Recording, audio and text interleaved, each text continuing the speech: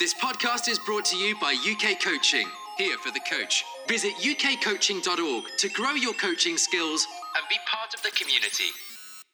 So, welcome to another one of the Coach Developer podcasts in Series 2. And my name is Marianne Davies, and I'm a Senior Coach Developer here at UK Coaching. And I am absolutely delighted to welcome Anne-Marie Monk with me today. So, and Anne-Marie and I are going to talk about broadly about so different cultures and coaching and competing within different cultures, and also sort of things like being a woman in those spaces. Kind of things around that. So very much about our sort of social-cultural background to what we do and what we can bring to those. So let me welcome Anne-Marie. Thank you, Marianne. It's really good to be here, and thank you for asking me to join you in this discussion. I think I should probably give a little bit of a lowdown on who I am and where I'm from. You can probably tell by my accent that I'm not local. I'm a kid that was born in Hong Kong. I come from a mixed race family. My mom is Chinese. My dad is a crazy Viking. And I grew up in going to English international school and then American boarding school and college in the U.S. I swam for Hong Kong internationally and retired in 1996, and then kind of moved into the coaching space naturally with swimming, and I've been doing that for a long time. Shifted over to triathlon for a while. I don't really know why I did that. I think I had a family and I wanted to spend a bit more time coaching, but I got a huge buzz out of coaching, adults. So I coach everyone from the complete rookie to podium placers and Kona Ironman. And then we moved here. My family moved here to London 3 years ago. I coached for about 2 years, just on a small little local team here. And now I am sort of just moving into more of a life coaching space, hopefully life coaching to coaches, and working with, folks that are really sort of interested in leadership, culture, performance development. And that's kind of me.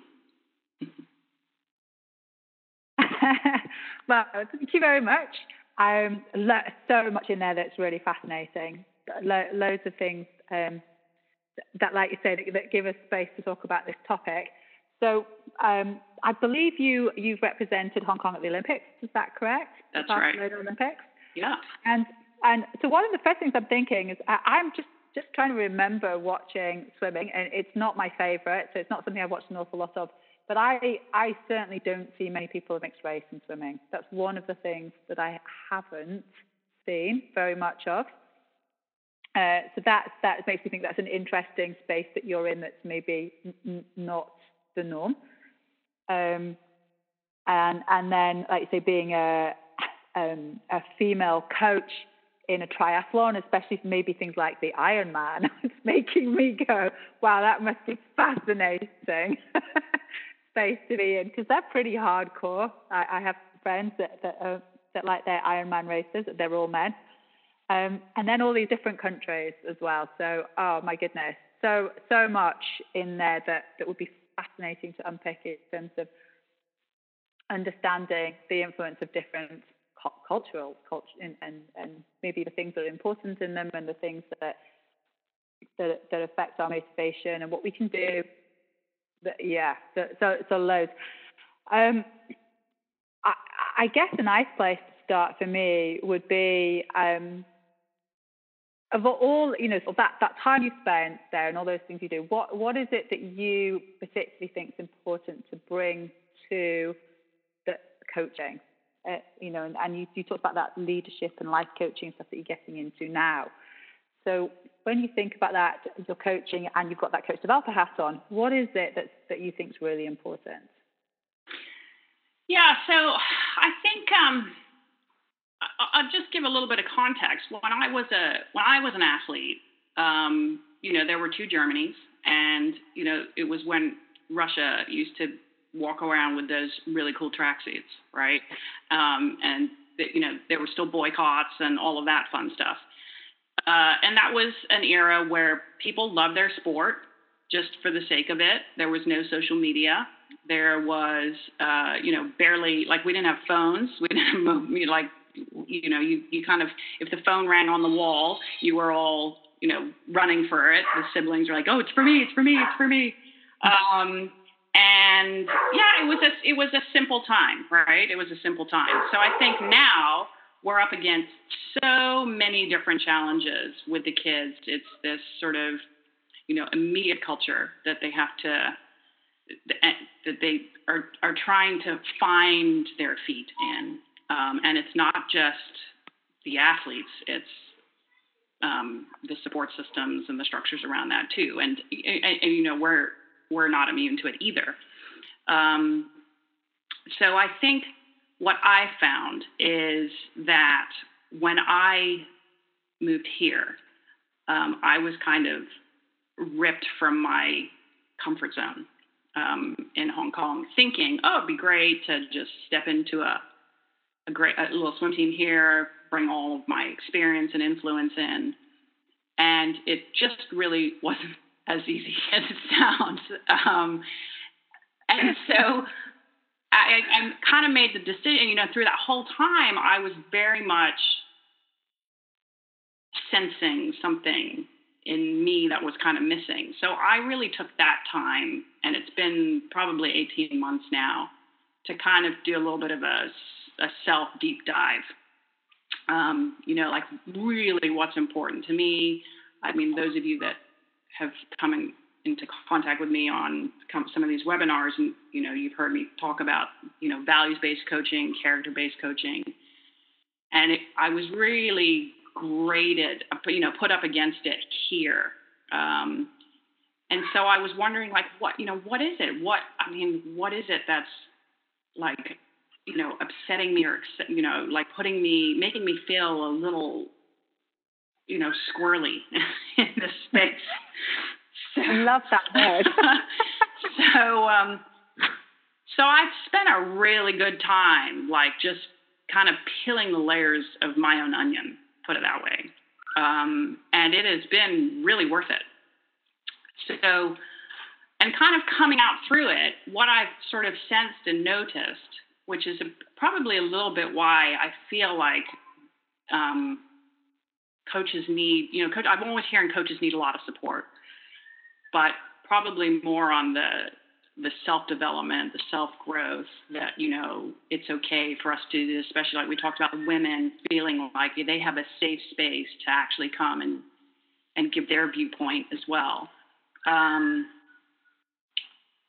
It's, and the way coaching is moving here is really that sort of, listen, understand, validate who you're talking to. And, my mantra is very much like, sport is great. It is an absolute perfect vessel to really create these life lessons.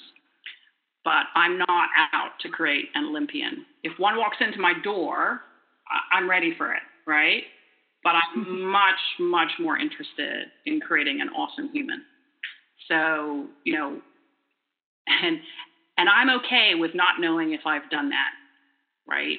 So if in 20 years' time, an athlete says, please come to my wedding or whatnot, then I probably know I planted a good seed. But I'm okay with not, like, feeling like, what, if I have to get an athlete to an Olympic Games, then that's going to complete me. I'd much rather have someone that can kind of step into the world, really, really sure of themselves, knows what they're about, what they're going to do, how they're going to impact anybody else that they come into contact with. And so it's that space that I think is really worth coaches, anyone that leads, right? We all can lead. We all have leadership within us. It's just, how do we express it? So that's kind of where I stand on that. And, you know, I get the sense that intellectually everyone understands that. They just, I can't tell if they really know how to integrate it or if they have the support to be able to do that really, really well. Yeah, that's really, really interesting. And I'm going to pick up on some bits in there because there's stuff in there that I find fascinating, and I agree. Sport is such an incredible place for people to just learn those skills for life, almost pretty much everything, and definitely, you know, whether, you know, understanding themselves, understanding other people, just stuff like that. What's interesting is I tend to prickle when I hear coaches, and again, we had a little bit of a conversation beforehand, guys, just before sort of the heads up, and we will get to talking a little bit about women in coaching.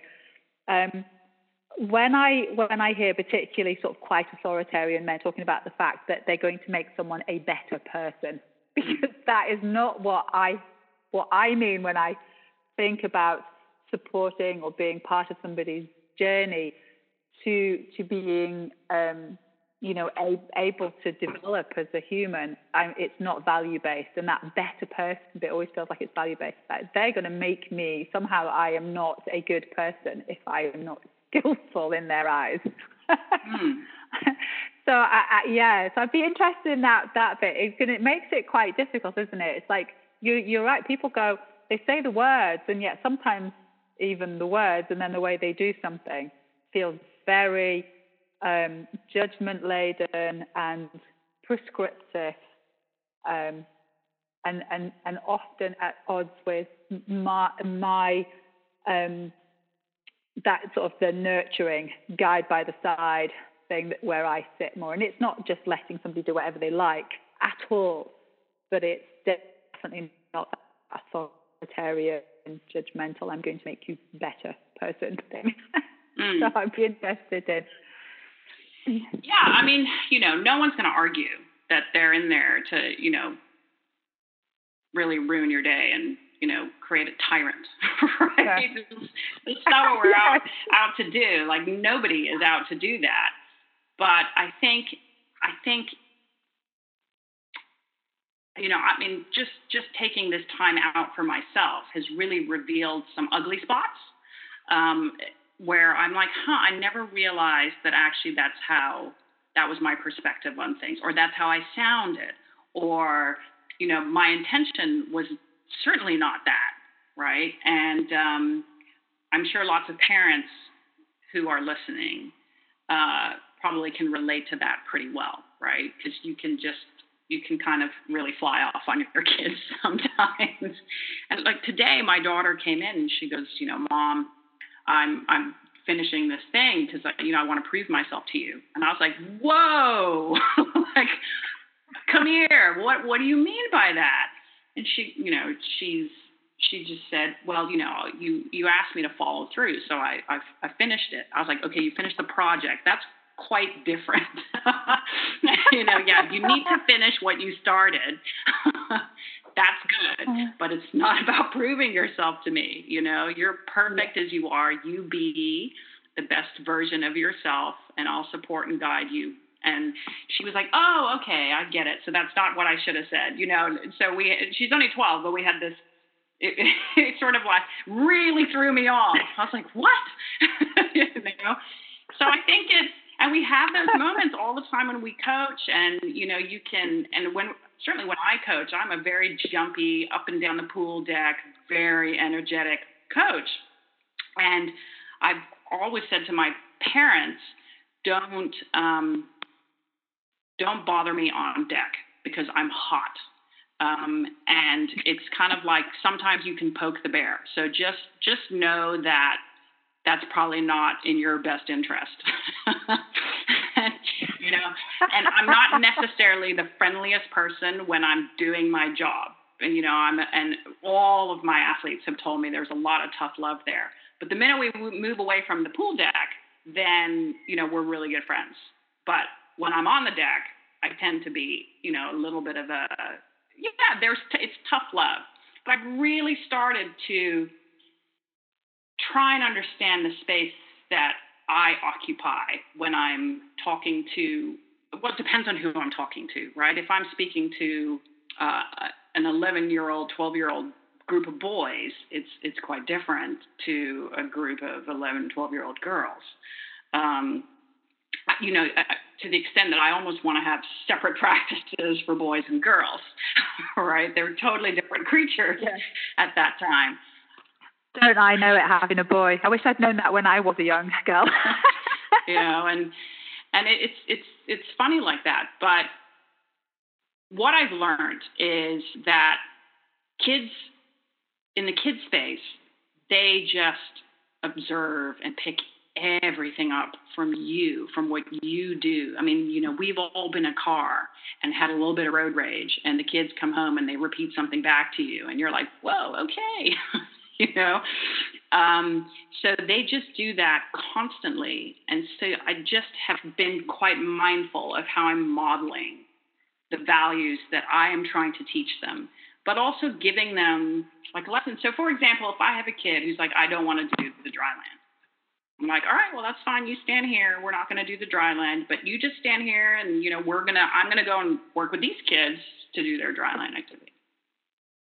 And he's like, oh, well, it's so boring. I was like, well, no, it's fine. You made the decision. You want to stand here.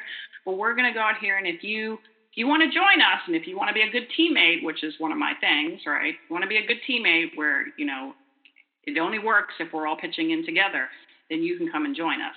And then we go out and do our thing. And eventually the kid will be like, actually, I wouldn't mind joining in now, but giving them that space to sort of figuring out versus pointing fingers and telling them that, all of that stuff. So it's been really important to me to model. And here I've actually come up with some, tough situations. The kids here in London can be pretty aggressive. Not like I've really experienced before. I come from Asia. It's all about respect your elders, right? It's very hierarchical. And they're almost quite robotic over there. We've had some tough situations where there's like one or two kids who just act out all the time, and it's so easy to just lose your rag with them. And I remember one of the kids coming up who I had identified as, like a leader for me. And I really, not the best swimmer at all, but someone who really just was had strong character. And so I wanted to kind of use him to sort of really try and mold the environment a little bit. And he was so frustrated with this kid. He's like, how come we're like, we can't do this, we can't do that. Why don't you just kick him off the team? And I was like, okay, so how would you feel if you were just kicked off the team and actually there was something else going on? And we had this discussion, and, he found that really helpful. He was like, okay, I'll give him another chance, and maybe I can be a good teammate and be a good friend here and see if actually they need something. So it was a learning moment for them. And that's kind of what I mean about, the awesome human. It's not like, okay, here's a checklist and I want you to go through all these things, and you must be on time, and you must wear your team shirt, and you must, comb your hair this way, and, you must, say this. I mean, I for the little kids, I kind of go through a little bit of a start like that, and then I let them finish. But, and then with adults, well, if you're just trying to be someone you're not, they just see straight through you and they'll catch you out, and certainly Ironmen, they're, freaks. Yeah. One of the things that really strikes me in your description there, actually, which I think is really lovely, is the way you handled that in those conversations. You put yourself in as part of a learning space with them. All of you together, having that, trying to understand what's happening for somebody else and ways in which to bring them in, and seeing values in different places. So, it sounds as if you very much put yourself in which I love, in that space of going, okay, let's all have a look at what's going on here and how we can understand and support each other to this common goal. No, absolutely. And it's immediate and it was hard. I mean, my initial reaction probably was to sort of revert to my old school coaching style, where, the bear kind of comes out, and it's a grizzly. It's not like a nice fluffy thing. But I really had to kind of catch myself and just be like, okay, think, respond, don't react. Okay, respond to this, use it as a learning opportunity. And it really started to help the dynamics a bit more, to the extent that this kid, it eventually got kicked off the team, but only then wanted to talk to me about it. So found the trust. She's like, I only want to swim with her.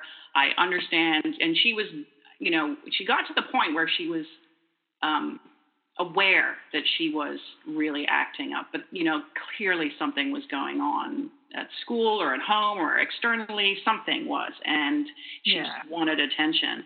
But it got to the point where she was like, okay, well, I have this trust with my coach. And that was good.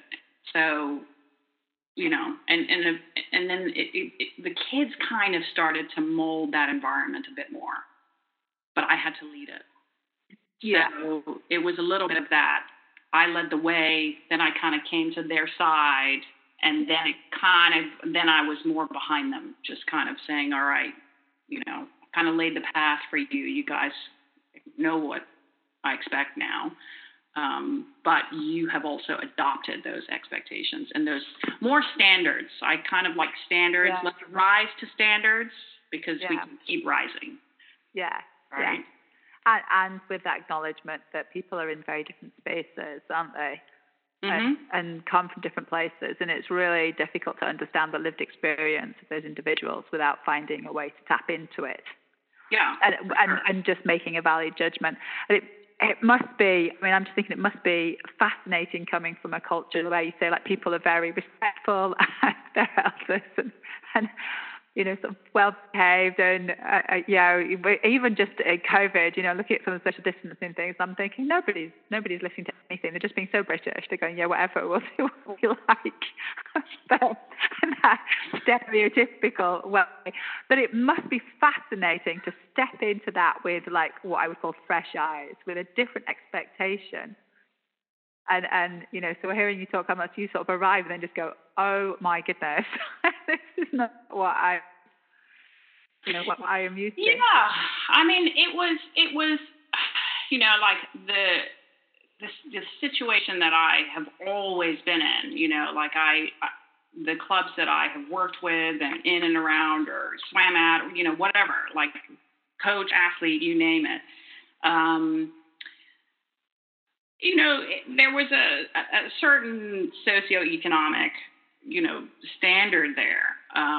So if I look at my swim team that I was in charge of back after 2000 Olympics, all of those kids graduated. They all went to Harvard, Princeton, Yale, University of Sydney, INSEAD. They are all uber professional now. And it's quite funny. They still call me up. They're like, "Hey, coach," and so I, and that's really nice that they do that. And I'm still in touch with a lot of them, but they were 13, 14 when I had them. And it's just super, super successful. And yeah, in Hong Kong, it's very multinational, right? So I'm a Eurasian. I call myself a Chinese Danish. But so are all my friends, right? All my childhood friends are all half something and half something else. And it was very normal for me to grow up in that very multinational environment. And so coming here, it wasn't so much, the demographics or, the folks. It was just this there wasn't like like boundaries and this rules thing, which you certainly see with this pandemic, right? They just don't want to follow them. So for me, that was a little bit of a shock. So I had to kind of reposition. Okay, how do I approach this now? Because the kids don't want to do half this stuff. Which my teams in Hong Kong were like, okay, sure, I'll be there on time. I'll line up as you say. I'll go 5 seconds apart. They're like robots, and that's it's quite easy to coach that sort of setup. But they do it in the U.S. as well, and they do it in Australia. But here, I've only been in one swim team, so I have very, very little experience here. But yeah, it made me kind of go think I had to be creative. And play with a few scenarios to really try and understand, okay, how do I make this group tick, right? How do I, and it was all about, okay, I've just got to make it fun for them, because I don't think there's a lot of fun in their day, to be honest, because I'm finding that where I live, it is extremely time poor. And the kids are pulled in every single direction.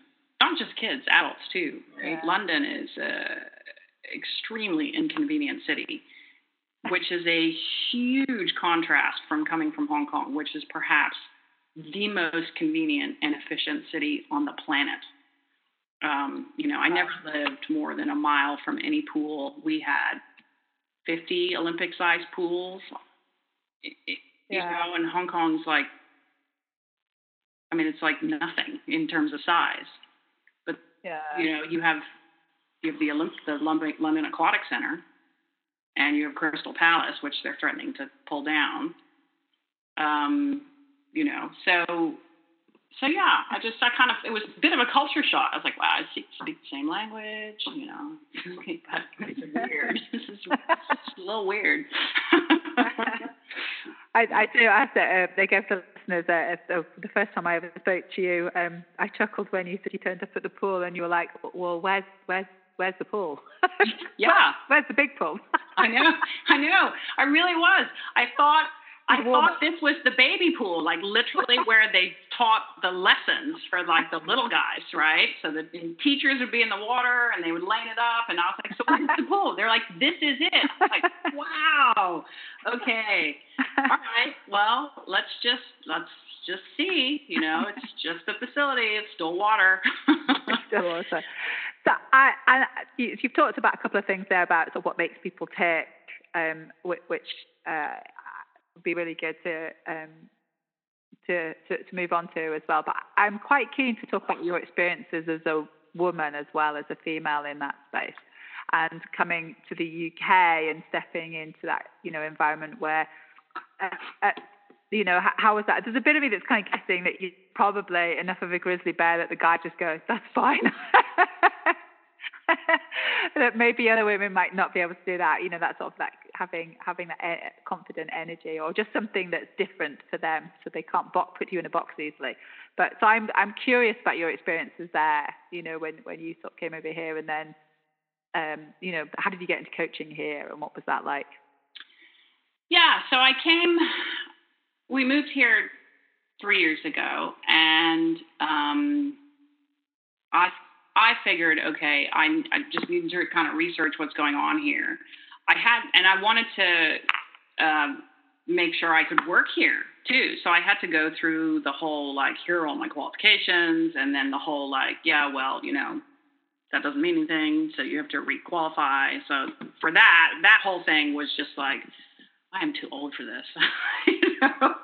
So I went through like the whole RPL thing, which just literally drove me bananas. And that wasn't a great start. I was like, geez, this is just so, like, I felt it was so kind of bureaucratic a little bit, and quite old fashioned. And I almost wanted to just tell the assessor, I was like, could you just come to the pool? Because we could clear this up in an hour. Like, not even, like 30 minutes. You know, I think you'll figure it out straight away that I know what I'm talking about, and that I have the requisite skill, and that you could just, sign me up, tick that box.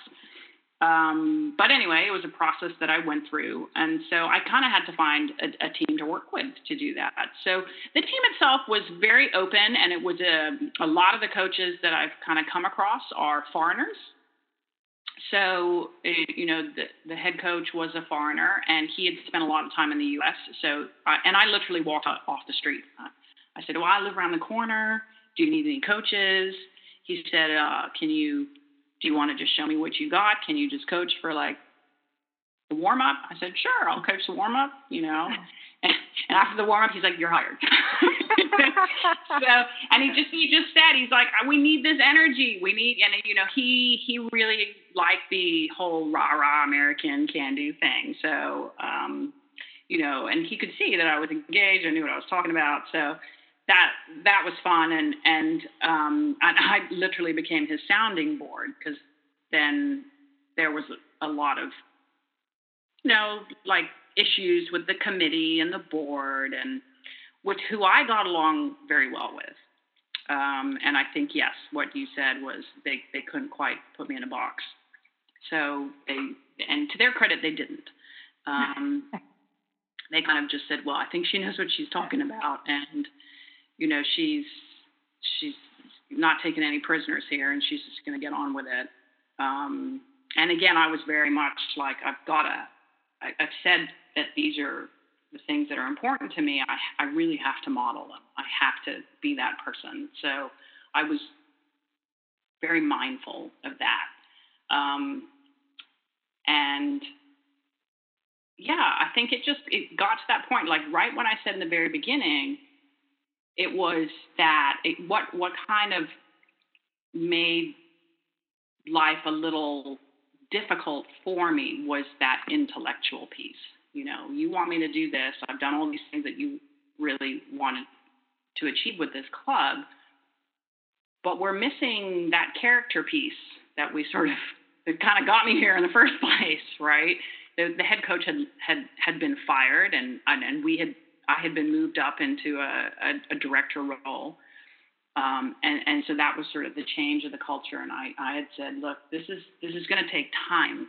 Culture doesn't happen overnight, but this is sort of my mapping. That's how I'd like it to look, and based on what you guys want. And, from what I could see, again, it was very much what I would call a recreational team, and they wanted to serve the community, and they wanted to be a part. And I was like, oh, perfect. I love this stuff. Let's get the kids all involved. I want to get to the point where we show up at a meet and folks are really kind of, envious of us, not from our swimming prowess, but really because we show up well, right? And we're thanking the volunteers, and we're helping the cleanup process. And we don't just sort of barge in, do our thing, and leave. Like that is, I guess that's the Asian in me. It's like order, neat and tidy, very Marie Kondo.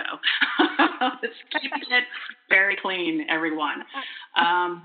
And yeah, it was, and also just, I would love for the community to be proud of our team, to say, we have such a great program here. And again, it's not about the results. It's about the personality of the team, the character of the team. So the difficulty I had was that intellectually, again, it was very, very much understood. But I think as they started to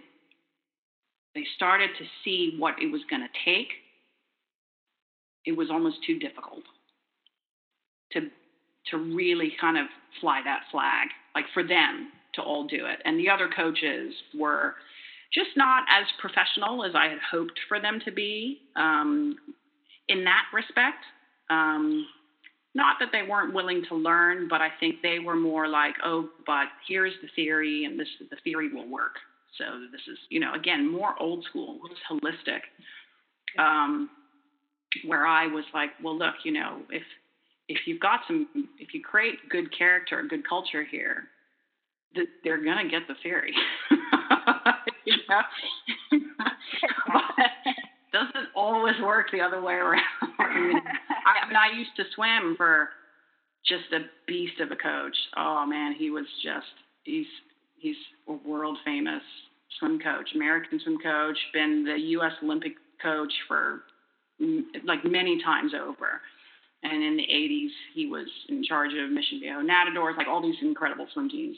And, people would go to him, and he was really like a survival of the fittest coach. And he was small. He was a small man. And he was so manipulative and so controlling. And he would come up right to you and sort of, wear his hat real low, like classic American trucker hat, and sort of talk real low. So you kind of had to stoop low and listen to him, and he was just so controlling and just this, and actually looking back at it, just not a very good coach, but he got results because he kind of just bullied everyone into it in a quiet way, but he did it.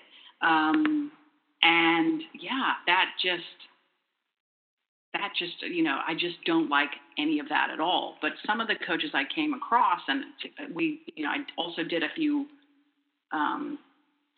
CPDs with UK coaching. And there were some coaches in there, they're like, again, a lot of them are foreigners. He's like, I want an Olympian and I want to do this. And, this is how we're going to do it. And I was like, wow, this is just not really my cup of tea anymore. Like, it takes a really certain type of person to be able to deal with that. And, 95% of the kids in your program are not that type of person. No. I'm just, this is an interesting thing that occasionally people say to me, well, the one thing that we know from, this is correlation about people who become elite, is that they've had really traumatic backgrounds and really abusive backgrounds. And there's a little bit of me that thinks, is that because they stay with coaches like that, where other people go, get it, mate, I'm not going to be in this space with this energy, I don't need to. Whereas somebody for whom that is more their normal, they're less likely to leave. There's no research to my knowledge on it, but I keep thinking, because this is a correlation, it doesn't mean that it's causing it. It doesn't mean you have to have trauma in your life and childhood or abuse in order to be an Olympian, but maybe more people like that tolerate that old school bullying coaching style because for them that is a bit more normal, but this person thinks they're going to be amazing rather than just being toxic. They are also believing me, so that is really powerful. I don't know, I'm just exploring something off piece, as my son had one experience as an 8-year-old with a coach a bit like that, only a tiny bit like that in a paddle sports thing, and I didn't get back in a boat for 10 years. He just walked out and went, I don't have to deal with this. I'm never going back there, Mom. He was rubbish. How rude. Yeah. He wouldn't have ever made an Olympian if that was the only coaches. He didn't ever come back. He's like, you don't say, get told, don't say. Even at 8, he recognized that was not okay. No, that experience for me, I was in college, right? So there I am. I'm at USC in California, the site of the 84 Olympics, the site of the 2028 Olympics. So, incredible facility, right? And this guy I just didn't like him. And he kind of came on later. He came on after I was already there. And so the dynamics of the team changed a little bit, and his recruiting styles changed a little bit. And he brought in the top swimmer of in the world, ranked in the world of that year, and leading up to the 96 Olympics. And literally it was all about her. Like, everything was about her. the whole team has to do this, and it was sort of like he needed the validation that he has the best programs. She could win an Olympic gold medal and blah, blah, blah, blah, at the expense of all of us. But then all of us were also there, and it was just sort of like, where we're kind of, wedded to this program because we're on scholarships or whatever it is, and I got to get my college degree, and there was a lot of that. And I mean, he really struggled with me going to swim for in the Commonwealth Games. Because for Hong Kong. Yeah. Well, because he's American. He's like, I don't even know what Commonwealth Games is. It means nothing to me. And my national team coach was Bill Sweetnam, who was the high performance director of British Swimming. That really sort of, set Britain on its way where it is right now. And, they had this competitive thing going on, too. Not so much Bill, but Mark, for sure, was like, and I just thought, you know what? You're denying me a chance to swim internationally. So I'm just going to study as fast as I can and get out of here. And I moved to Cardiff. Of course, which I'm very close to now. So I have a question for you. So one of the things, I don't know if you're familiar with any of Marco Southern's stuff, and if you're not, I shall send you some things over. And he's doing work in AIK Sweden Football Academy, and he's really looking at whether or not we can flip this sort of model away from, in order to get some elite performers, we have people at all these different levels, sort of these coaches in the club then become gateways to who gets onto a talent development program, and with that idea that they find one person and then they kind of everyone else really sort of often gets pushed by the wayside or is helping those people they've identified. His mantra is as many as people, or as many as possible, as long as possible, as good as possible. So once they get into that academy, unless they choose to leave, they stay there. But if they stay there, they still need to turn up. Like you say, they turn up for practice. They do the things they need to do. That's the deal. If one year they're having a growth spurt or they're struggling with work and they don't achieve as well, they don't get kicked out as long as they're still turning up. Mm-hmm. And they find actually sometimes, then years later, those people who would have been kicked out are the ones that then become, really to the fore. And, and here, I guess the whole thing in that is that we could still get the same number of people on an Olympic podium. But we used to call it like the a wake, examine the wake. When a boat goes through the water, you look at the wake. So you have a look at what they leave behind. And is it a trail of destruction, broken hearts, broken dreams, and people who are never going to do that sport again? Or have you still got those people there, but you've got this amazing wake behind you of passionate, enthusiastic people who have, like you say, learned incredible life skills and still, really want to do stuff. Because the X number of people on the podium tends to be used as a reason to continue some of those coaching behaviors that I would consider more old school and more toxic. Yeah. So what I think is a lot of coaches from that era, like that, that old school era, right, there's a lot of coaches that were athletes during that old school era. And I think, I've examined myself. Why did I get into coaching? Well, I felt like I only know swimming. And actually, I tried working in an office, and it was just like not my thing. And I kept being drawn back to being outside, being in the sun, being in the pool, and really helping and teaching. And actually, that just became my thing. But my initial draw to coaching was not from a good place. It was I was, angry, pissed off. My career didn't go quite as well as I wanted it to. I didn't get picked for that team, or and then my coaching style was, I was young, right, and very naive, and I think so many coaches who are like now older and wiser will have gone through this, right, and be like, oh, no, I don't coach like that at all. but anymore at least. But I think so many of us have sort of graduated into that space and probably came into coaching probably not for the best reasons, but for no other reason than I have spent so much of my time giving up for this sport, and really this is what I know, and I do get some validation from it because I have swum at a high level or whatever it is, right? So boom, there you go. And suddenly you have these coaches then that just keep perpetuating this sort of old school style, which is why I think it's really important to examine it and to look at yourself and dive deep and really kind of see, right, what is actually the best way for me to express what I really want as a coach and for these athletes. So the other thing for me coming here is really, the UK has an amazing coach support development structure. I mean, you guys really, really do. And I've heard a couple people complain about it, but not so much as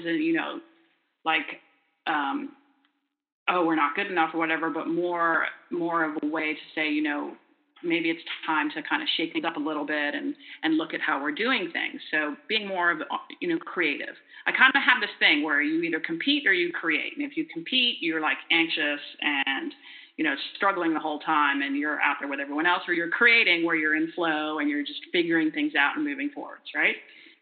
I like so I am, I'm super grateful for what's available here to coaches, because it is really, it's better than the US for sure in terms of development, connection, sharing of ideas, cross-sport pollination, all of that fun stuff. There's a lot of opportunity there to really bring this together and say, what do we actually want for the future of great British sport, right? What do we want? Now, if you look at British swimming, for example, now I haven't read too much about this, but they have just launched a new sort of pathway system, which is very much about the British identity, right? And I thought, God, finally, about time, it's about time. Because, they always talk about the Australians and they always talk about the Americans, and the Australians actually, their system is not too different. Because I swam over there for every summer for a while. They're not too different from what's here. They just have space and much more, they have a lot less of an aversion to water, put it that way. Right? And I think another good thing, another important thing is they value their swimmers just as much as they value their cricket players and their rugby players. Australia really values its athletes. Whereas here, not so much. It's sort of, okay, we'll talk about all these other guys every 4 years, right? But then, like Chrissy Wellington, for example, is an incredible Ironman athlete. Just incredible what she can do and what she has done. But like nobody knows about her, right? And also like an awesome human, like what she's doing and what she's doing for the sport and what she's doing for humanity, and her story, just amazing. It's very inspirational. But there's a definite sort of football, rugby, cricket culture here, and that's it.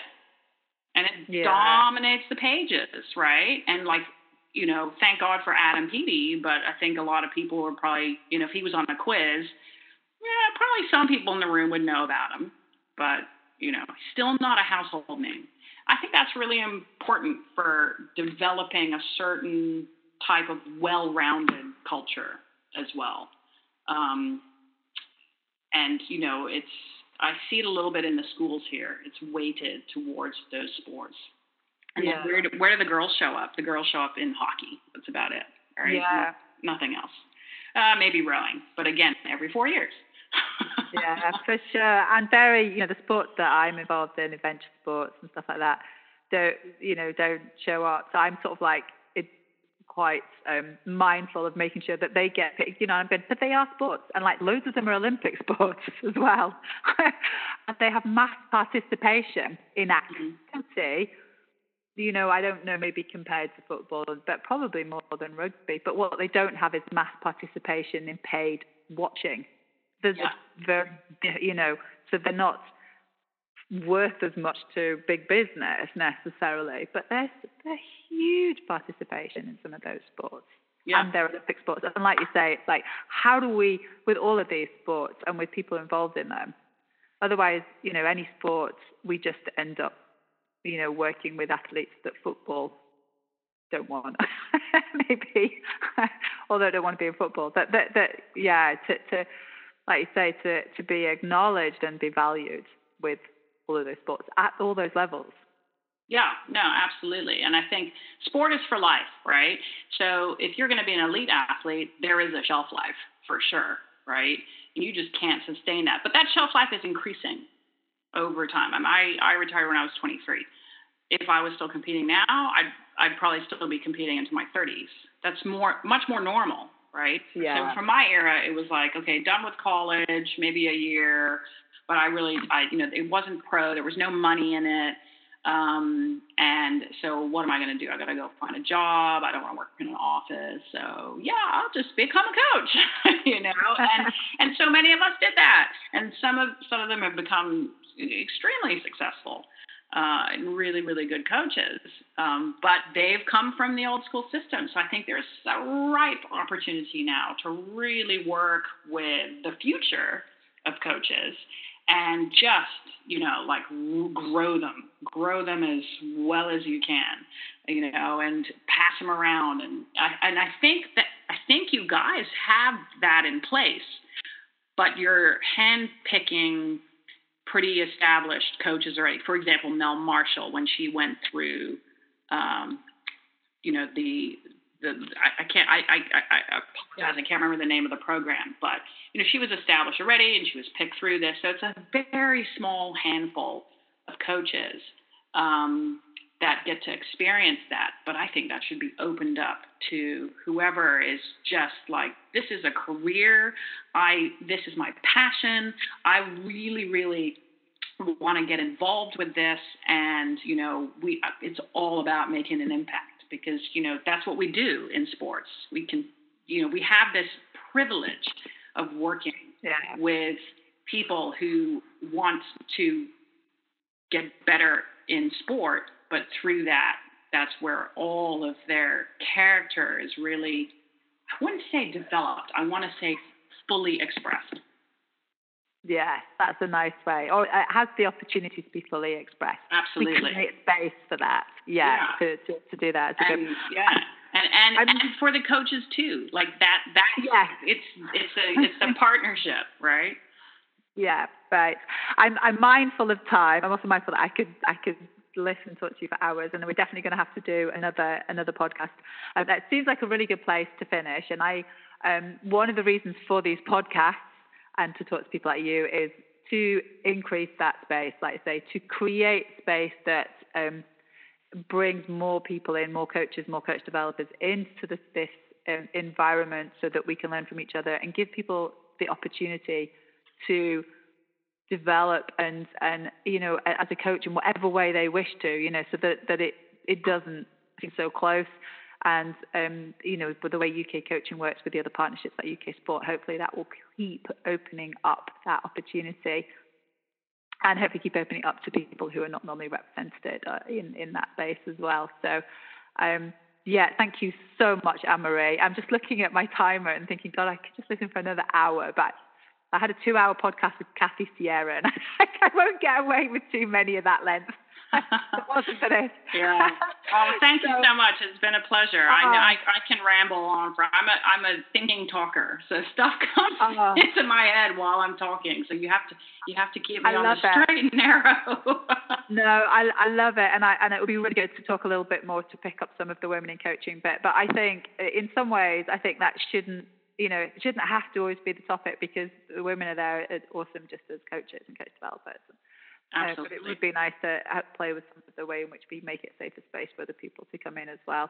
So thank you so much, Anne-Marie. And I know that we've got you lined up to do some other stuff with UK Coaching. So I hope people have enjoyed listening to this. And thank you so much for talking to us today, Anne-Marie.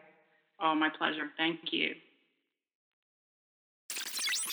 Join us at ukcoaching.org. Whatever you're doing to help people be active and improve, we can help you deliver great coaching experiences at a time to suit you.